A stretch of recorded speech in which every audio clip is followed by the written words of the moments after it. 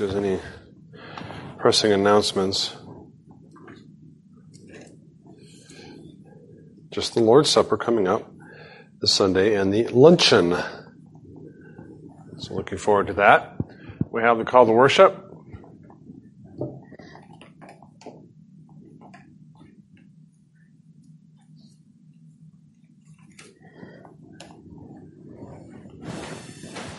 The Lord is in his holy temple. Let all the earth keep silence before him. Exalt the Lord our God and worship at his holy hill. For the Lord our God is holy. Let's bow our hearts and heads in silent preparation for worship.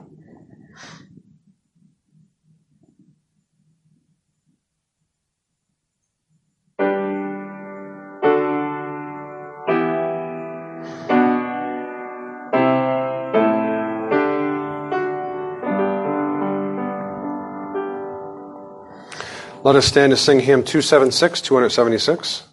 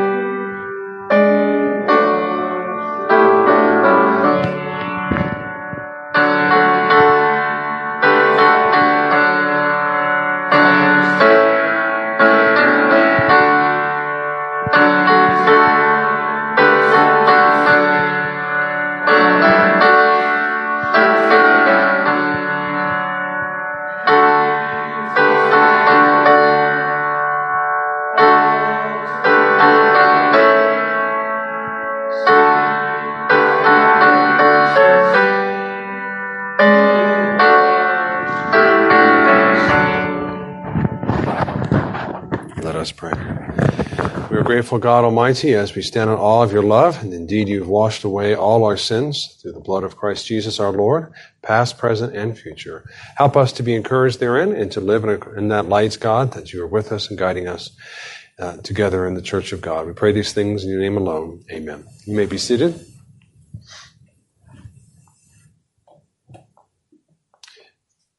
(231).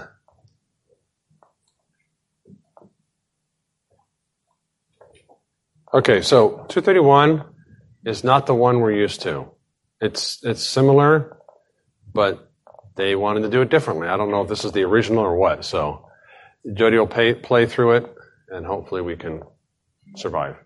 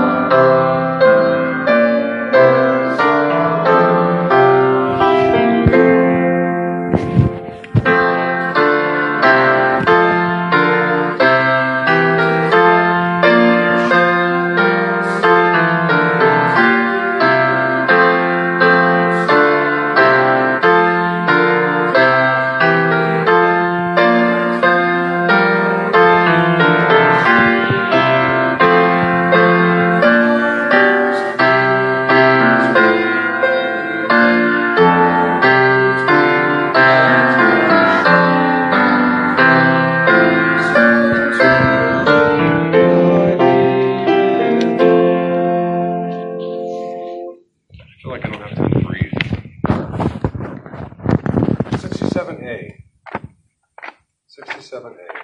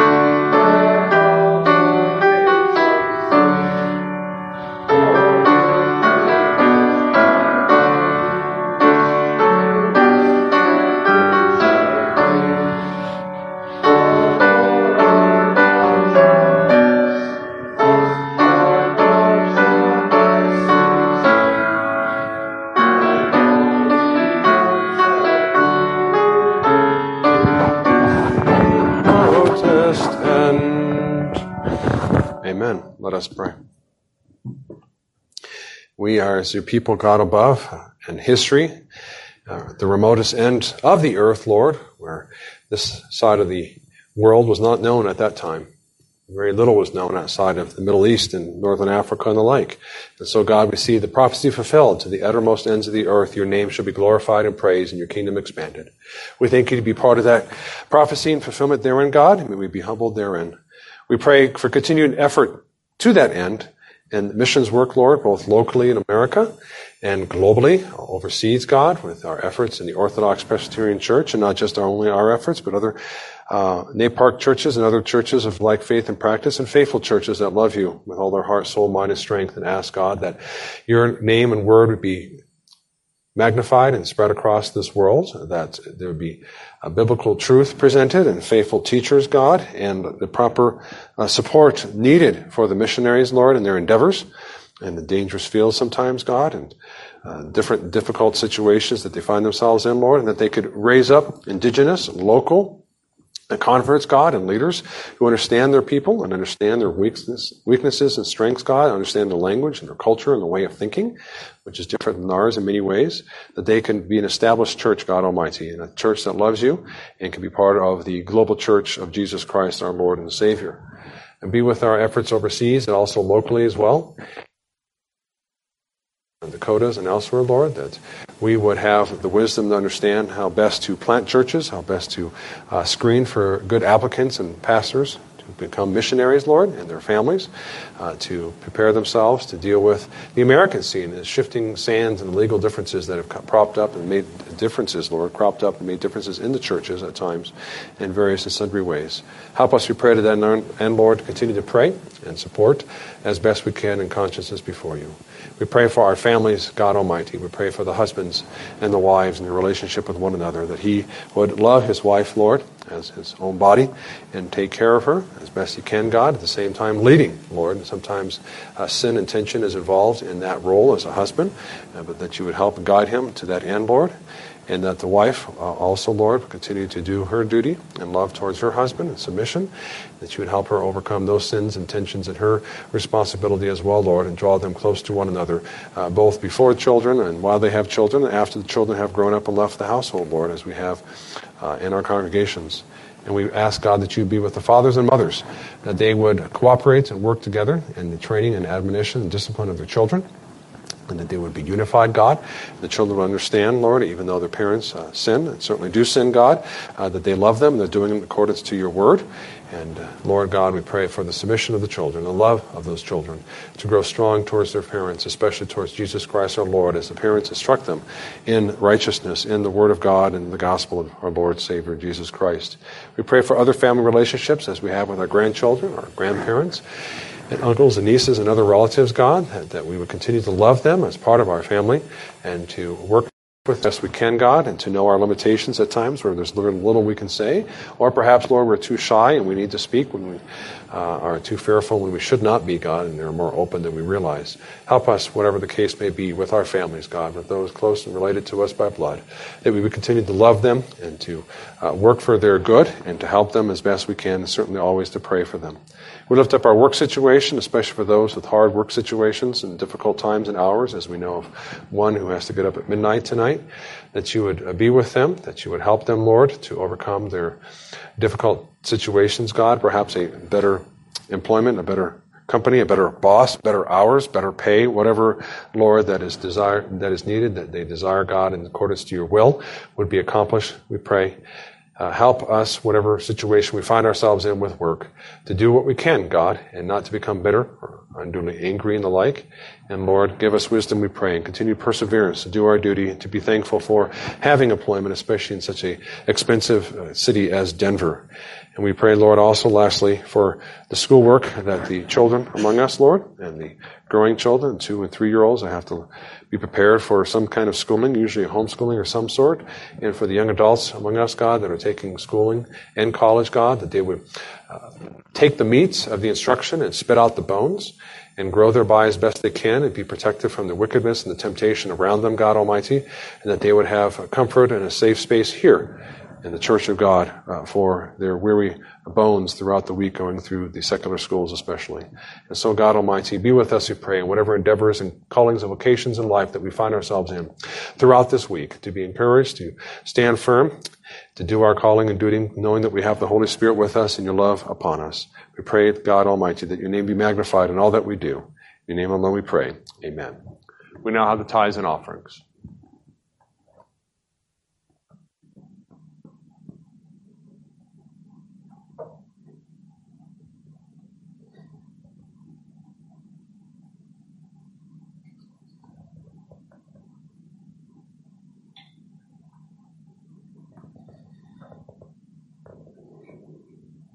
Let us rise. Praise God from whom all blessings flow. Praise him, all creatures here below. Praise him above, ye heavenly host. Praise Father, Son, and Holy Ghost. Amen. We indeed praise you, God Almighty, and thankful for the giving of the tithes and offerings that you've allowed us to do, Lord, and that they would be used greatly in your kingdom with much wisdom and multiplication. For your name's sake we pray. Amen. You may be seated. Let us turn to Psalm 37. As I said, we're continuing through Psalm 37. It's a relatively long psalm. A number of themes.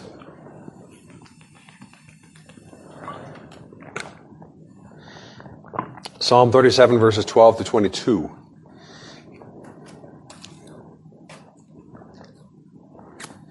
Let us listen attentively to the word of God.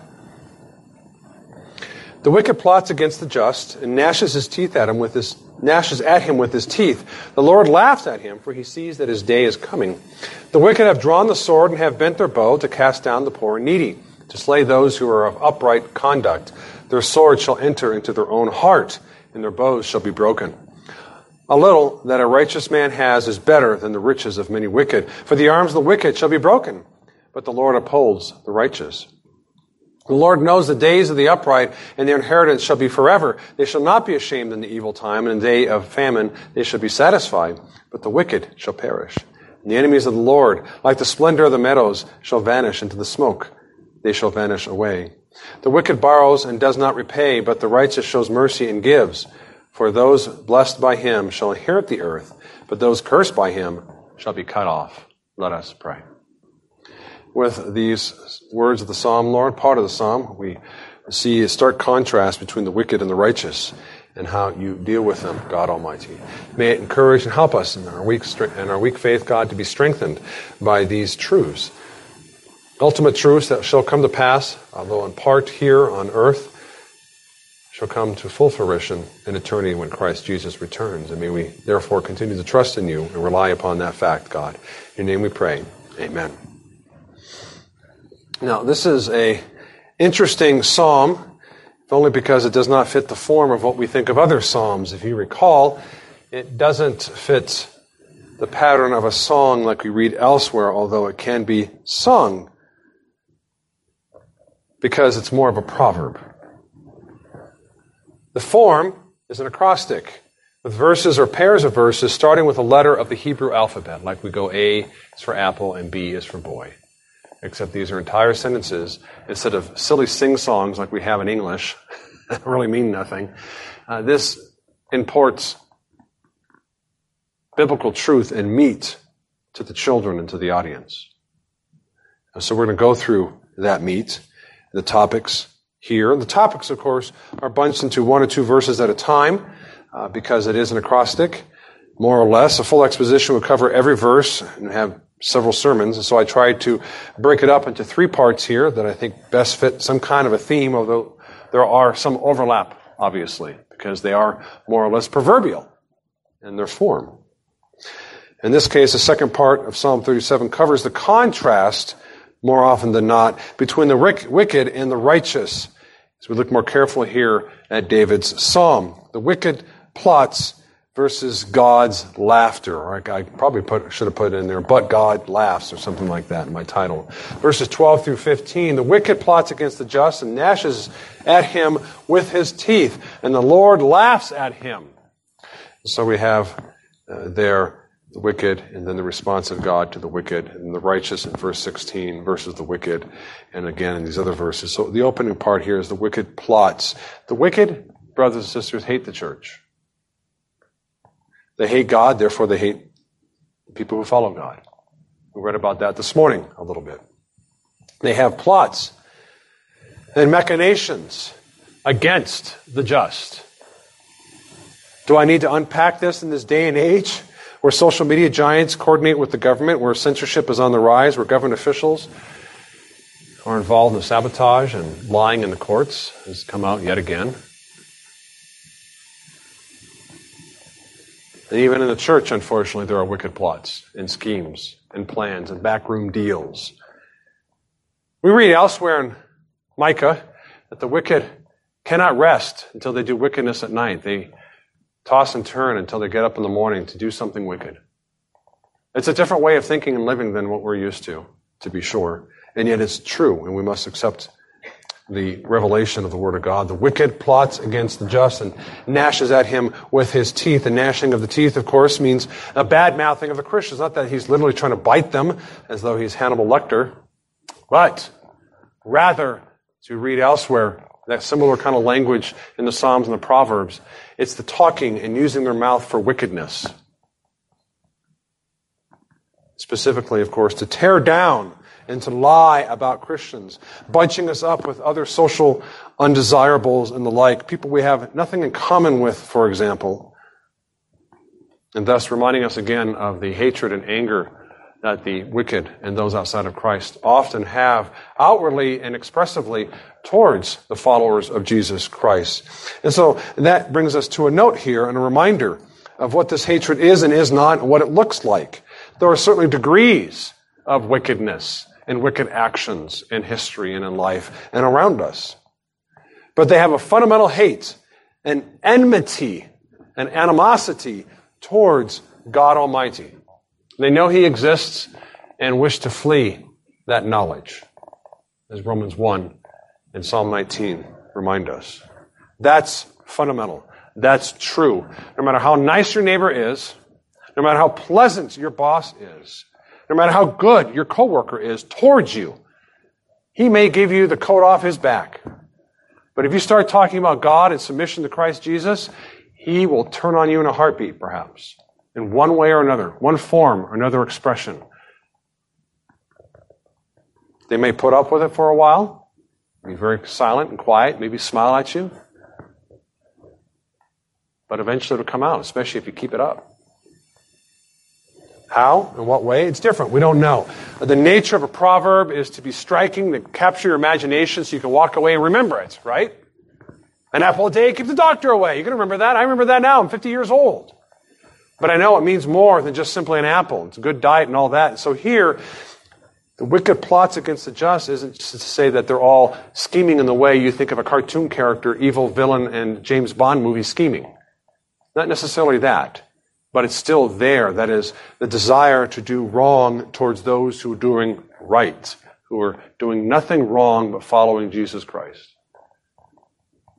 It certainly gets their goat that we don't like what they do. They know it because we're not doing it. If we liked what they did, we would do that wickedness as well. And so their conscience is pricked. And thus, they will show some hatred towards us in some way, manner, or form. Here, the proverb hones in on the language of gnashing at him with his teeth, or lying, or bad-mouthing him, or attacking him verbally, or something along those lines. Hatred is expressed in varied and sundry ways in our life around us. We have to remember that. The wicked, brothers and sisters, are satisfied in their wickedness and are not satisfied that we are not wicked alongside with them. Yet God laughs. Verse 13. The Lord laughs at him, for He sees that his day is coming. In Psalm 2, as you recall, verse 4, we read of God who sits in the heavens, and He shall laugh. The Lord shall hold them in derision. Those puny kings and lords and masters who think they can shake their fist at God and get away from His control and power. The thought that puny man can stop the Lord of heaven and earth, shake their fist at Him, and get away with it is not just an American thing, it's a human thing. In America, we like to think of the individual having the power against the great mighty governments or a big pharma or something in the movies and big corporations. I can make a difference. It's the same kind of thing with God. I can stop God. I'm bigger than Him. I can make a difference and shut Him down, and God shall laugh at Him.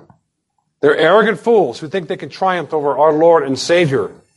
And God does not take them seriously. He is not fearful of them whatsoever. Their day of judgment is coming. He sees that their day is at hand. The wicked who scream at God and kill babies and mutilate children, their day is coming if they do not repent. They're laughing at God now and they tell jokes against our Lord and Savior and mock Jesus in comedies and in artwork, so-called. They're laughing, but God shall have the last laugh. Verse 14, the wicked have drawn the sword. So here he's unpacking one of the ways Hebrew poetry works in the parallelisms. I'm sure you all have that memorized by now. Okay, Pastor, stop it. We get it.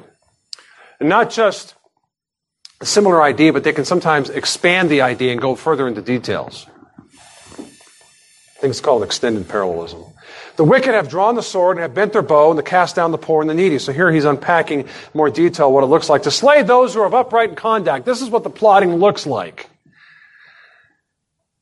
They use any weapon at their disposal.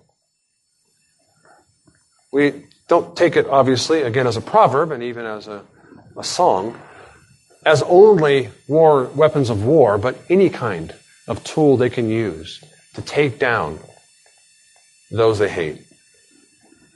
And so it's not just swords, obviously, but guns, and not just guns, but their influence and power politically, economically, financially, as I mentioned before, doxing those so that their houses get harassed and maybe even lose their jobs. Something that they can use to take out the upright in conduct. or just not doing their job, perhaps. The recent pro-life building, as I mentioned this morning in Sunday school class, as I jumped the gun on my own illustration of my sermon, in which they had the video. They have a video of who firebombed them. Give it to the FBI to investigate it. They're not going to do it. And they're not going to release the video that was theirs to begin with because it may increase, quote, right-wing extremism. Yeah, right. That's who firebombed them, right? Because that's who they're protecting now. So it's not just overtly attacking, but it's also who they're defending that shows their plot towards the righteous. So here's as it were, a passive plot towards the righteous. Not them coming after them, although the FBI can do that and has done that. But in this case, they're just not going to do anything. They're not going to do their responsibility, apparently. So however it looks like, whatever tools is at their hands, they're going to use it to take down the upright because they hate them. The wicked will fall into their own sword, verse 15, and shall enter their heart, and their bows shall be broken. And God will bring them to an ironic ending. It's a common theme. We know this elsewhere in the Proverbs. They lay a trap for them, and they shall fall into their own trap. And their efforts will fail. Whatever tools they have at hand, economically, by social media, by government, by word of mouth, shall be broken and come to naught by God's strength and power. They'll fall ultimately into their own destruction. In history, we've seen that upon one nation after another that hates God and tries to destroy the church. They've come to naught, like Rome, in the 10 major persecutions. And where's Rome now? And yet the church is still here. They went after the Christians with sword and fire devoured Rome twice by the barbarians that took them down in the 400s. Personal affronts at work are sometimes exposed to their detriment, and they get in trouble for bad-mouthing you because God in His providence has protected us and given us a good boss who's fair and equitable. Even though, as we know, he doesn't care about God and really doesn't want to hear about our religion. But we thank God that He has broken the bows of those who wish to take us out and lie about us, whether individually or collectively. It shall come to pass. And so this part of the psalm, I think, and should be very encouraging towards us and for us. The second point, righteous wealth versus wicked prosperity, verses 16 through 19. A little that a righteous man has is better than the riches of many wicked. The arms of the wicked shall be broken. The Lord knows the days of the upright, and their inheritance shall be forever. And so here we have a contrast between what the wicked have, riches of some sort and good things, and yet we also have an inheritance that's different than theirs. That's the contrast. The righteous wealth and the prosperity in particular echoes Proverbs 22 and Proverbs 17:1. In Proverbs 22:1 we read, a good name is to be chosen rather than what? Great riches. The good name of being a Christian, a follower of Christ Jesus, is better than having the wealth of the world that's tainted with sin. Loving favor rather than silver and gold. If you had to choose between the two, it's better to have the good name of a Christian, even though you're poor. Proverbs 17:1, better is a dry morsel with quietness than a house full of feasting with strife. And so there the contrast is to be in your poverty and to have a simple meal, that's not fancy with a steak and all that, in quietness, than having a house full of feasting and strife. They have all these, prosperity we have in America, but we also have lots of strife because we're at each other's throat. Why? For the arms of the wicked, he tells us. That is why a little with the righteous man is better than the many of the riches of the wicked. Because the arms of the wicked shall be broken. Which is to say what? They cannot enjoy their wealth with their broken hands and their arms. It will happen again, partially in this life, where through their own efforts, they trip up on themselves and waste their wealth some way or somehow in the market, on their children, and they get caught lying or stealing or cheating, but ultimately in eternity, they will not have any of their wealth, but God upholds the righteous. We will always have access to the wealth that God has promised us, the ultimate inheritance, an everlasting righteousness, verses 18 and 19. He knows the days of the upright, and their inheritance shall be forever. And they shall be satisfied in times of famine. God knows their days, talks about there, the days of the upright, verse 18. That is, God's knowledge is intimate and thorough because He cares for His people and He guides us in that knowledge. It's not just a bare knowledge. God knows all kinds of things. He's a great, big, smart guy or something. That's not what the picture here is. He knows their days because he numbers their days, because he guides and directs their days. And we shall not be ashamed. Verse 19, they shall not be ashamed in the evil time, in the day of famine, they shall be satisfied. Not be ashamed because God is our God. We shall not be ashamed that Christ is our Savior. Because the Lord God Almighty is preserving us and preserving our soul and giving us a better inheritance than the rich shall ever have. And we should be satisfied with God's goodness, both in His bountiful providence that we have here, particularly in America and in the West, and above all, the spiritual blessings in heavenly places as we sit with Christ Jesus our Lord. The famine of food, God often gives us meat. We are thankful for that, but especially the famine of the soul, wherein we are given the heavenly manna of God's Word. This proverb does not specify what this famine is. It just says, in the days of famine, they shall be satisfied. We read elsewhere in the prophets, the minor prophets, that there shall be a day of famine across the world, the famine of the Word of God. But we shall not have that because we have the bountiful inheritance, verse 18b, the second part. That shall be ours forever, the inheritance of the Word of God, of salvation, of a new heaven and a new earth.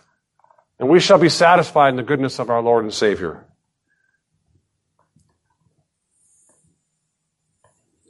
And then we have the wicked who perish. Verse 20, but the wicked shall perish. So there's the contrast again. And the enemies of the Lord, like the splendor of the meadows, shall vanish. Into the smoke they shall vanish away. It's a certainty God will deal with haters of His holy rule. That the wicked here, notice the parallel, right? But the wicked shall perish, and the enemies of the Lord. Saying the same thing twice. The wicked are the enemies of God, and the enemies are the wicked of our Lord and Savior.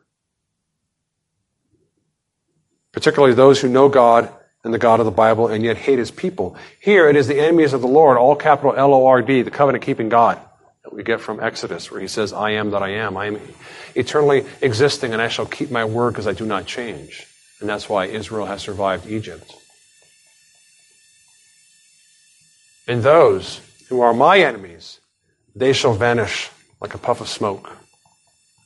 They are nothing before our God and Savior.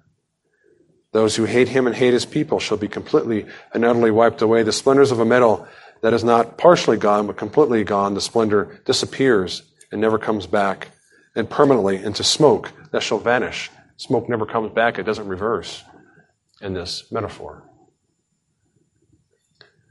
The destruction of the wicked, and the wicked destruction, the third point, versus the righteous inheritance. Although, again, I pointed out some of these sub-themes overlap. Inheritance was mentioned in verse 18, and it's picked up here again in verse 22.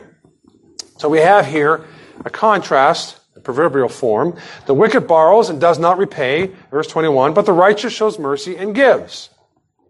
So there's your contrast again between the wicked and the righteous. That is, those who are followers of Jesus Christ. To remind us again, when it speaks of the righteous, it speaks of we who have our righteousness in Christ Jesus, but also have a relative righteousness. That is, we are followers of God. We go to church. We've been baptized. We read His Bible. The world doesn't do that. They care nothing of these things.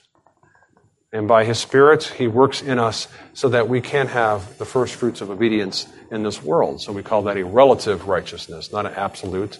Nothing we can come before God and say, look how good I am. I've gone to church enough. I can be justified now. But no, rather we are already justified by faith alone, on account of Christ alone, for the glory of God alone. That never changes. That's a status that never changes. And so in those two senses, we are righteous before our God and Savior. So the contrast here between the wicked and the righteous, specifically thievery versus liberality. And not just stealing, of course. When it says the wicked borrows, he needs money. He's in a tight spot. And so he takes the money, but he doesn't repay, doesn't give it back. That's the contrast. But a proverb, as we know, uses analogies where one thing represents a larger class of moral ideas. So the borrowing and not paying, although a particular concrete act, like eating an apple is a particular concrete act, expresses more because it's a proverb, right? So it's stealing. It's a violation of the commandment of God. Perhaps economic oppression through market manipulations, lying and backroom deals, and all these things, and greed and avarice. That hurt and take away what they should be repaying back and giving back instead, in verse 21. So the contrast then is they lack a liberal spirit because the righteous shows mercy and gives. The mercy here, of course, would probably be in contrast to the wicked, which is they give, knowing perhaps they'll never get it back. And they're fine with that. But the wicked, knowing they have to give it back, don't care. They rather steal it.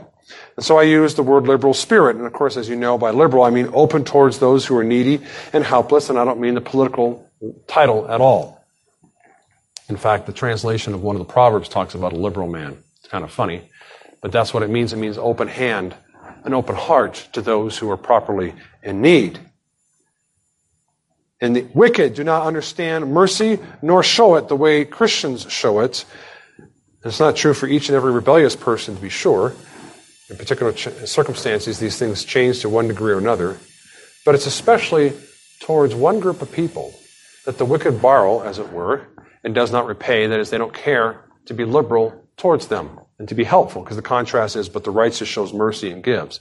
They are not righteous, they will not show mercy, and they will not give any more than they have to the church of God. Almost everything we read in the Bible, brothers and sisters, about the poor, about the needy, about the fatherless, are what class of people? Christians. That's what they're talking about. Now, in the Old Testament, there are Jewish Christians. It's the stranger who's not a Christian, right? They're the ones in the land. You have two types of strangers. But everyone else is a Jew without a father, without a mother, without a husband, or who's poor and cannot give back. And God says, take a special care for them.